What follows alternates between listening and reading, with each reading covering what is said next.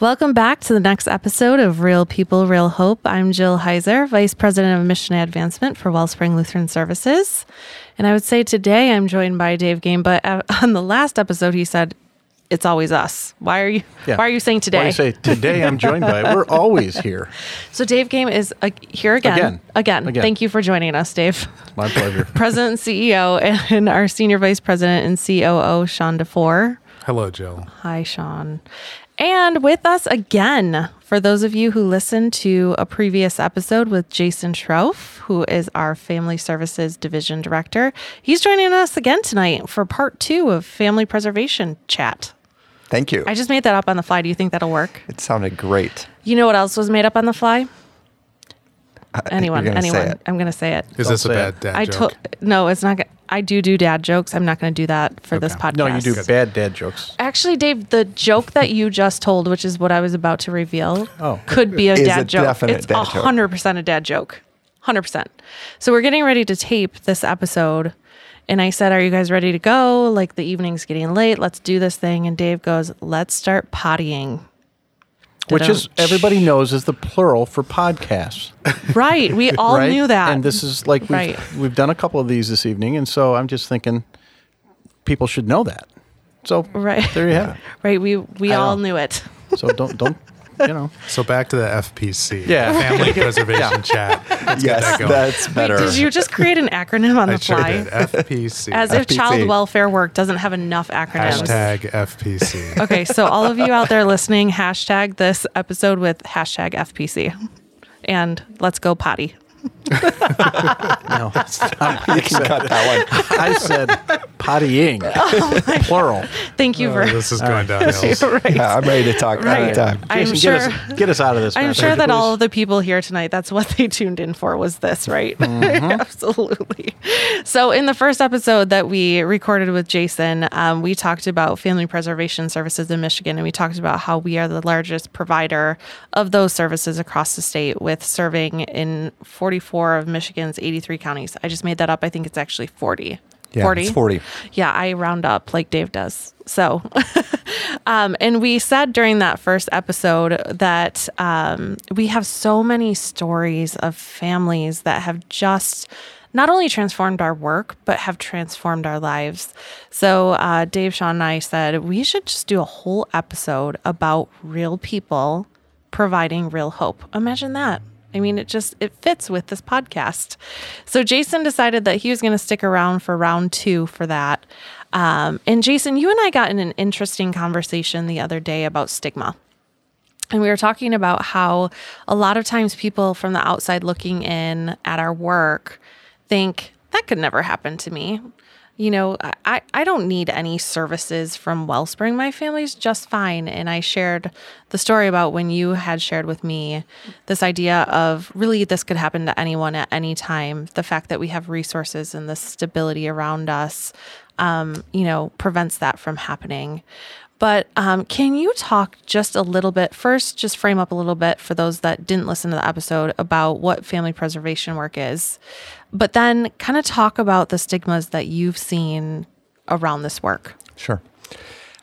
So our family services, family preservation work is by and large home-based work where we're working with families that have had some sort of incident of child abuse and neglect, whether it was just an allegation and there was an investigation and they decided, okay, there's enough needs here. We're not going to say there was abuse, but there's enough needs. We're going to refer to services. And that's what we call family support programs. And we work with families in different regions in the state for that work. Or that there was something that happened. These children aren't safe.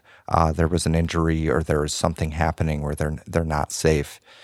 And in lieu of foster care, we're going to provide an intensive in-home service to try and keep that family together. And we come and work with the families. And in terms of this idea of stigma, I really was thinking of, I'm not sure exactly the part of the conversation we had, but I think of families all the time. I get asked of what's it like to work with a family where they abuse their kid? This assumption that this is a parent who is somehow evil, wicked. How could you do something to hurt your child? And by and large, the families that we've worked with are loving parents under lots of stress. sometimes misunderstood what happened. It's misunderstood of them, or they misunderstood the situation and made a mistake, or other times just didn't know better. There are times where there are other factors and they did something really harmful, illegal, right? But by and large, these are families who you get this idea of child abuser. I mean, that's a pretty significant label to have, when it could be something as simple of the discipline they've always known to do that was in fact much worse for them as a child is now, when we interpretation what's the right way to rear our kids, we don't do that anymore, right? You don't pull off your belt and hit a kid. And they had that really bad as a child. And so they think they're doing, this is them actually trying to discipline, actually trying to reinforce some sort of rule or something. Based on what they know. Based on what they know. Yeah. Go ahead. I was just going to say, it's really interesting in work that I've done with adolescents and parents. One of the things we hear over and over again was parents saying, I don't know what to do.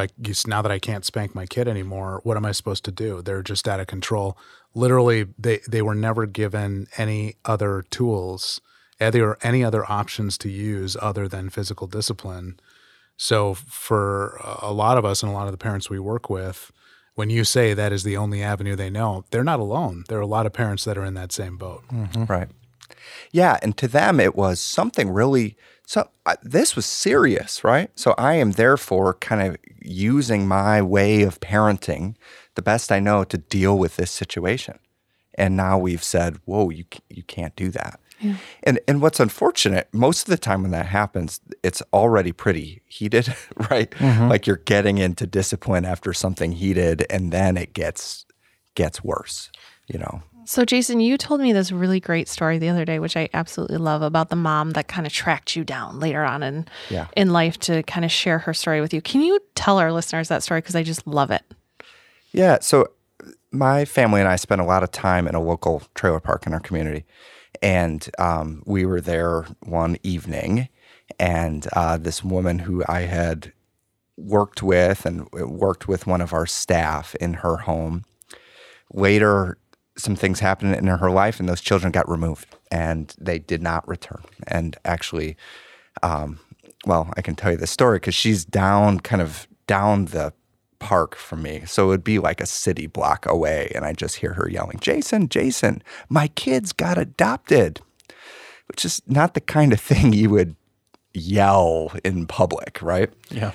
And but to her kids had stability. We had this shared connection about her kids, and something good happened in their lives the weekend before. And she wanted to shout it out, It's making me somehow emotional because you think she's still their mom. Yeah. She still is proud that her kids have something, and she's shouting about it. There's something beautiful about that.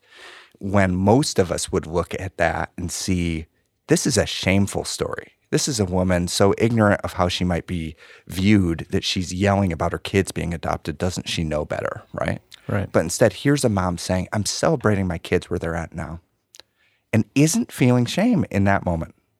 Wasn't feeling, I was such a bad parent, my kids had to be adopted. Was just feeling, here's a person I have a connection to. Here's a story they would care about. Here's a good thing that happened I want to tell them.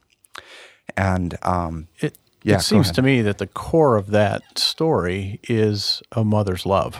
Yeah. Right? That happiness she has for her kids was a selfless happiness. That they were in a place, something good was happening for them. Their lives were on a different trajectory, and her love was compelling her to shout it. Yeah. And that's an amazing love. It is. It feels like it underscores that assumption that people make that for whatever reason, families that find themselves in these circumstances don't love their kids, right, or love their kids as much as other families do, when in truth they love them just as much, and we forget that. We make false assumptions about them. Yeah, and another cool part of that particular story is that these were actually foster parents of us that later adopted these children that have kept a connection to that mother in a way that they're sending pictures to her. She knows what's happening. I actually saw her again recently at our local soup kitchen, and she was there, and she shared with me photos of these kids, one who's getting ready to graduate, and again, just feeling great and talking about how tall they are because she had seen them. So this great experience that shows the other side of our child welfare work where we're doing foster care adoption and how a loving home kept a connection with her, which is absolutely best for her and those kids, right? Yeah. Which is a really cool thing too. That's awesome. So can you talk a little bit too, just about the work of that our workers are doing with families? It's intense work. It's emotional. Our staff get invested in these families. Can you just talk a little bit about the amazing work that they do? Yeah. I'm trying to think of a particular story because we talked about this a little last time of just our families, our workers are going in and partnering with families on whatever the issue is, right? Whether it was something about substance abuse, and we're working with the family to talk about that and what was going on and to address those issues. And we do things as uncomfortable as having that family count for us the amount of pills in a bottle to see did they take too many of the meds, right? And including counting the amount of pills for their kids' ADHD medication, which is a stimulant that sometimes the parents will take. And then it's both hurting the kid because they don't get their meds and the parent is abusing substances. And we count those things and we get them a lockbox and we do that. And that's very invasive, uncomfortable type of stuff.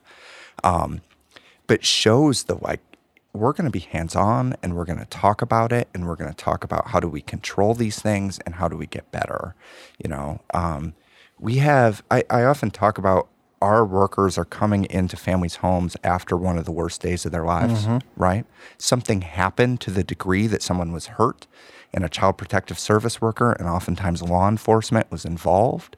And then the next people to come and visit them in an official capacity are our staff. And so we're coming after there was some sort of crisis. And here we are and we're there. But what I love about our work is we're in their home. And and what I think that allows us to do is to remember we are guests, even though there was something happened. And in a lot of ways, they need our help because they got to complete our program and they got to do well to keep those kids in their home. But we're also coming with this approach if we're guests in their home, that we are invited there. We are only there as long as they allow us to be, right? Which kind of for me, I love home-based services because of that and because of what that does for us as staff who are going into those homes and to think about being a guest. It makes it very hard to tell people what to do or how to live. In fact, there was this one family I was working with, and I went and visited their home. And again, we were the first people there after the CPS worker was the last person. And they had said this particular person who was in their way trying to be very helpful, telling them how they should have parented instead of what they did. And the woman said to me, I always remember, she said it was like she was standing on my sidewalk telling me where to put my furniture. Wow. She doesn't know my life, and she's telling me how to live it. Take the time to know me, to see it. And so I tell that story a lot of thinking of if we're on the outside telling people where to put their furniture, right? We have no idea. And how is that going to be received? Yeah. And so we got to take the time to know them, engage with them, to make these changes in their life. And I love the kind of related to that, one of the tenets of family preservation philosophy is that clients' families are the experts on their own problems and the holders of their own solutions, right? So it's about drawing those solutions out of them and helping them direct us in getting them what they think they need to make their lives better, as opposed to us telling them what needs to change or how things need to look, like from the sidewalk. So I think people really are interested in some of the stories, the real stories that happen in this work. Tell us about a family that someone, in one of our programs has worked with, or that you've worked with personally, that was one of the biggest turnarounds you ever saw? So one that comes to mind for me a lot is a story of where I heard the story initially of what happened sounded very scary. The initial language was, here was a parent who had choked their child. So now we're talking, this is scary, right? This is really bad. And they initially had worked with us, and this parent, it was the father in the home, had were refused to do services. They actually had to go to court and took jurisdiction of the children to say they were going to move out of the state, and you cannot leave. We're getting jurisdiction. We had to then have another case in there, and I'm going, oh man, this is not going to go well. And then we meet the family, and there was this gentleman there who had he had a cutoff shirt and gigantic arms. You know, he just was a big, strong, intimidating guy, and he knew how to posture himself to let you know he was intimidating. And we had a worker in there who worked with him, and there was this initial thing, and what he said was, there's nothing you're going to tell me that I don't already know. I mean, that was the initial thing. And then as we took the time to work with this parent and engage with him and understand what was going on, they were actually trying to move the state and collecting boxes from the local Walmart, and the kid was misbehaving. They're under all this stress. They're trying to move the next week, and the father grabbed the kid from the back of the neck. That's different than choking, right? That's like, get in the car. And it left marks. It was a mistake, right? Mm-hmm. But all of a sudden, that frame now, I have a really different understanding. And when our worker heard that, they started going, okay, let's talk about this. And one of the things they talked about with this parent was, when you're angry with your child, what is it that you're thinking? Can you calm yourself down enough to think, what's going on? What do I want to do? Because clearly that was a snap, right? I lost it. I grabbed my kid by their neck, and holy crap, my kids might go into foster care as a result. Like, that's not what I want. And so we had done this whole intervention. I was the supervisor. So I come in at the end of the case, and and they were talking about, and things had changed. Things were going really well. This parent did great. Things were going fantastic. And as we were talking, one of the kids was being an 11-year-old boy, you know, something kind of annoying. And this parent comes up, and he's going to go and deal with it. And then I hear the 11-year-old boy say, Mom, Dad's crying again. This big, cut-off shirt, strong-arm guy. Because what would happen is, when he would go to discipline his kids, the thing he chose to think about was, I love my kids. I don't want to lose them. Keep control. And so he would start crying when he's going to talk to his kids. And I think, so here's this guy that all the posture, all the ways of saying, don't mess with me and my family, says this one thing. He looked like a scary person choking and harming his kids. In reality, it's like he was a guy under a lot of stress trying to take care of his family, do what was best. And when he had the tools to rethink it, reframe it, he actually was an emotional basket case, kind of like me with my own kids, you know. And I love that, because it's this whole shift. And thank goodness there was a service like ours, and the particular worker that worked with him was the right person to really partner and make a difference with that family. I can only imagine if that program hadn't been available for them, what the trajectory of that family would have been, right? If kids would have been immediately removed into foster care, what that could have been for that family. And for us as a community of people who care about each other, what would we have lost, right? We would have lost a family. Yeah. Yeah. And that's one thing that I really love about you, Jason, and stuff that I love about really Wellspring in general, is this idea that you never make assumptions about families. And you've taught me that over the years, is really coming at it from everyone has the best intentions, and how do we deal with that? So can you tell me a little bit about, I know that this work has become really personal for you, and that there was a moment in your own work where this kind of all changed for you. And you shared a Bible verse with me that kind of was a pivot point for you. So can you just share that moment? Oh, yeah. I wasn't thinking of I was going to have to share that. You have it for me? Okay. This verse, it's funny.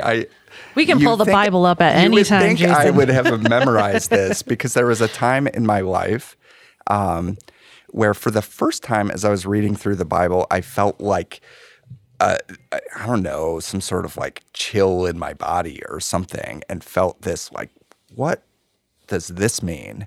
And it was 2 lines in Proverbs 31, which is pretty famous for the second half of it, which is about the virtuous woman, or particular language like that.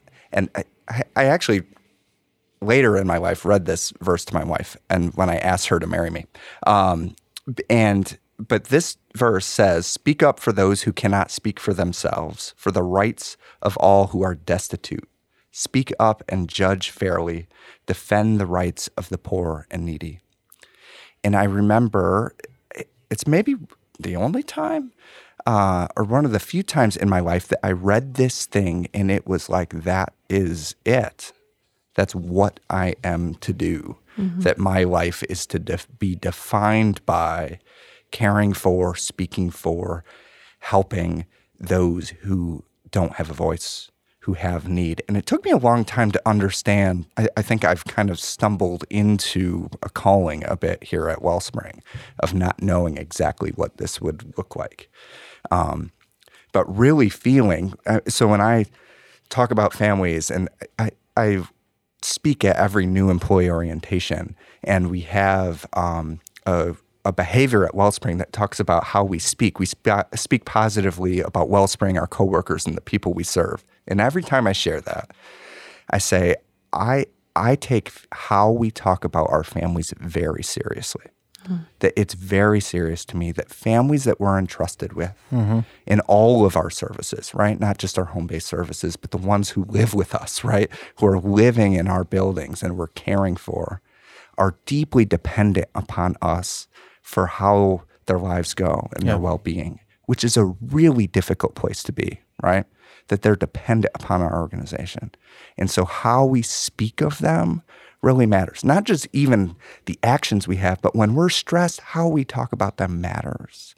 And so I have very little tolerance for speaking poorly about the people we serve because it's a privilege to be there. And we have these stories that we can tell of them and they can impact our lives. So this idea of speaking up for our families is something I carry with me.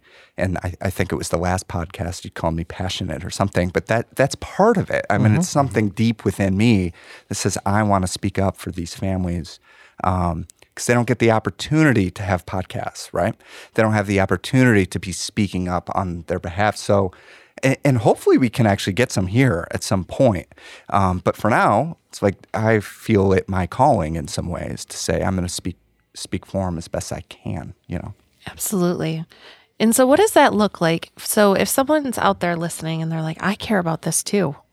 You know, I care about families. I've been through something difficult in my life and someone, you know, didn't advocate for me or I needed an advocate.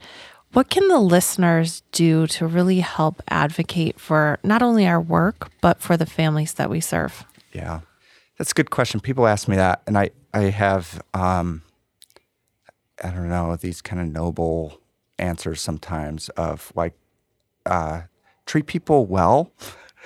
Sometimes I say to our staff when they don't know what to do, I say, start with, did you treat the family well today? When you were in their home, how do you feel about how you treated them? Did you treat them with kindness? Did you care for them? Okay, cool. We can work from there, right? And so that's my basic, like be a neighbor. I think one of the things that's really difficult in our society is when there are problems in our neighborhood, we call 1-800 numbers for help, right? And we call this child abuse hotline because we heard yelling. I hear often, unfortunately, we see a child in a car, and instead of seeing what was going on, if the child's okay, those who are, we have a term called mandated reporters. So if you work in this line of work, you're under some obligation if you think you see child abuse to report it. And unfortunately, I think what happens too often is we become more worried about our obligation to report than the safety actually of the person we're talking about. And before we just call on a stranger, are we actually talking to them? I had a friend once who was at a softball game, and their child was there without socks on because this child is just a hot temperature kid. They're in a stroller. They were like 1.5 and constantly kicked off their socks. And a person came down and said to them, I just want you to know there's a handful of us over here are mandated reporters, and we noticed your kid is not dressed appropriately. So just imagine, right? You're at a softball game. You get a kid who kicks off their socks. You think you weren't trying to put the socks on. Like, you already know. Is the kid okay? Yeah. Of course the kid was okay. But this instinct sometimes that we misinterpret, what's protective? I mean, that is not neighborly, right? That is intimidating. And so there's a way of saying, when we're seeing in our community, what I want people to know is when they're seeing something they think is a problem, right? When I've watched cars speed through my alley and I think, what just happened to make them drive so aggressively? Have we knocked on that neighbor's door yet, right? Did we bring them cookies or pie or whatever? Have we said hello? Or am I just saying, kids, don't go by that house, right? And so for me, it is for us, the listener, be neighborly. When you see something, think of, do I have an opportunity to speak up for what's going on there? Have I taken the opportunity to meet them? Okay, can I go on a random tangent? Because it reminded me of something. I was talking to 2 friends yesterday about this. And, okay, this will be a random story. But anyway, I had 2 friends who were sitting, I was in the trailer park yesterday, and they were sitting there having coffee with a Bible open. And I just came in and we sat and talked for a while. And we started talking about kind of when things go bad and relationships end and you're in fights and the need to like repair these relationships. And then I was sharing this story of a woman I met once who talked about this idea. She was thanking God for the people there because she had never met them before, and everyone was born in the image of God. So meeting these people meant she was learning a new thing about God she never learned before. And that was this profound thought to me of that every person's a reflection of God in a new way. Mm-hmm. Every person carries that image. And so the value of every single person, for us to reach out and meet our neighbor, has a better understanding for us of God, for this world we're in, that we are richer every time we're reaching out to someone else. So if I'm like cutting myself off, I'm limiting what I can understand about God in this world we live in. So that's probably not where you thought I was going to go with that answer. That's a great tangent. That's okay. It's a good one. Yeah. Absolutely. So let me shift over to reunification, because I feel like we've talked a lot about the front end services, preventing kids from being removed. But in point of fact, there are circumstances where children are removed. They're placed into foster care temporarily, but the majority of those kids end up going back to their families, and that's where reunification programs come in. Right. Can you talk a little bit about the reunification approach, why it's important, and maybe share a couple stories that have really impacted you, or maybe one story about reunification? Yeah. So what happens around the state, so in every county in the state of Michigan, when a child returns, a home-based services is referred to that family. Most of them is a program called Family Reunification Program, which we do in, I don't know, I think it's like 25 counties in the state, maybe 30.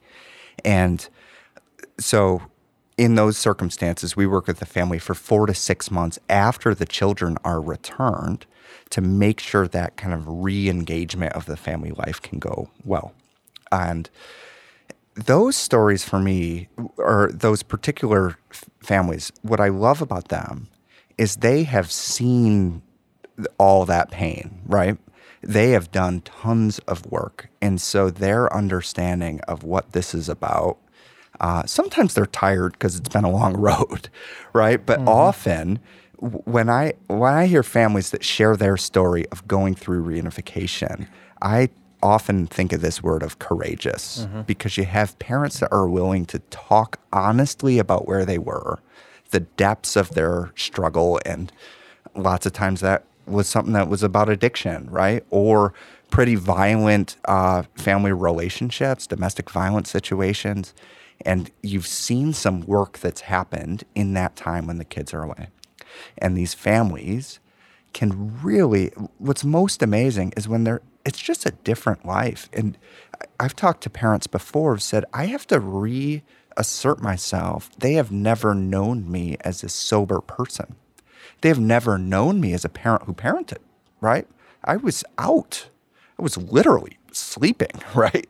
Like I just was passed out a lot of the time. And so now we're reestablishing this thing, and it's awkward and it can be uncomfortable, and they're re-engaging each other. But there's something really awesome about that. And those parents who are able to say, okay, we've done this work.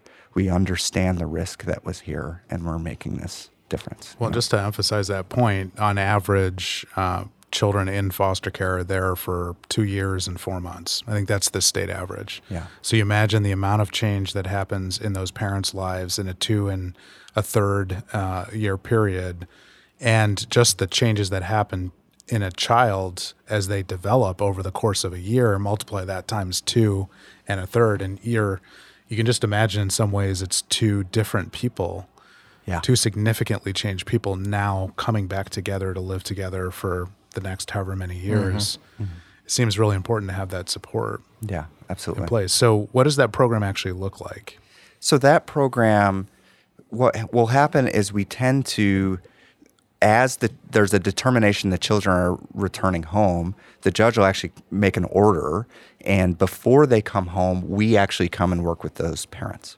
And we'll be with the parents beforehand, in most cases, to prepare them for what needs to happen. Because lots of times there's a lot that needs to happen. Like, oh, we got to get new beds in this room.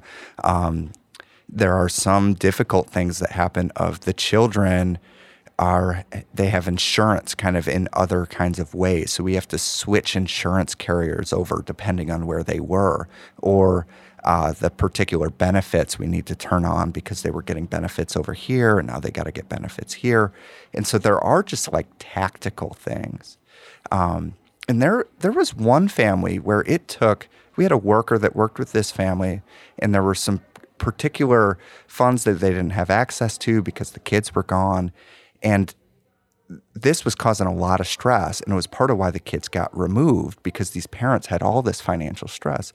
And our worker, I can't even understand all the steps she took, but she was able to help them work through several situations where they got, I think it was upwards of $10,000 recovered of lost income, and brought that into the family. And it was, so apart from that work, which I don't even know how she did, but learned it, made phone calls, went on the internet, figured it out, helped them figure it out, that just changed the economic situation in their family, that are like straddling of debt no longer is the case. And now we can go like, we can breathe a little bit. We paid off some of these debts.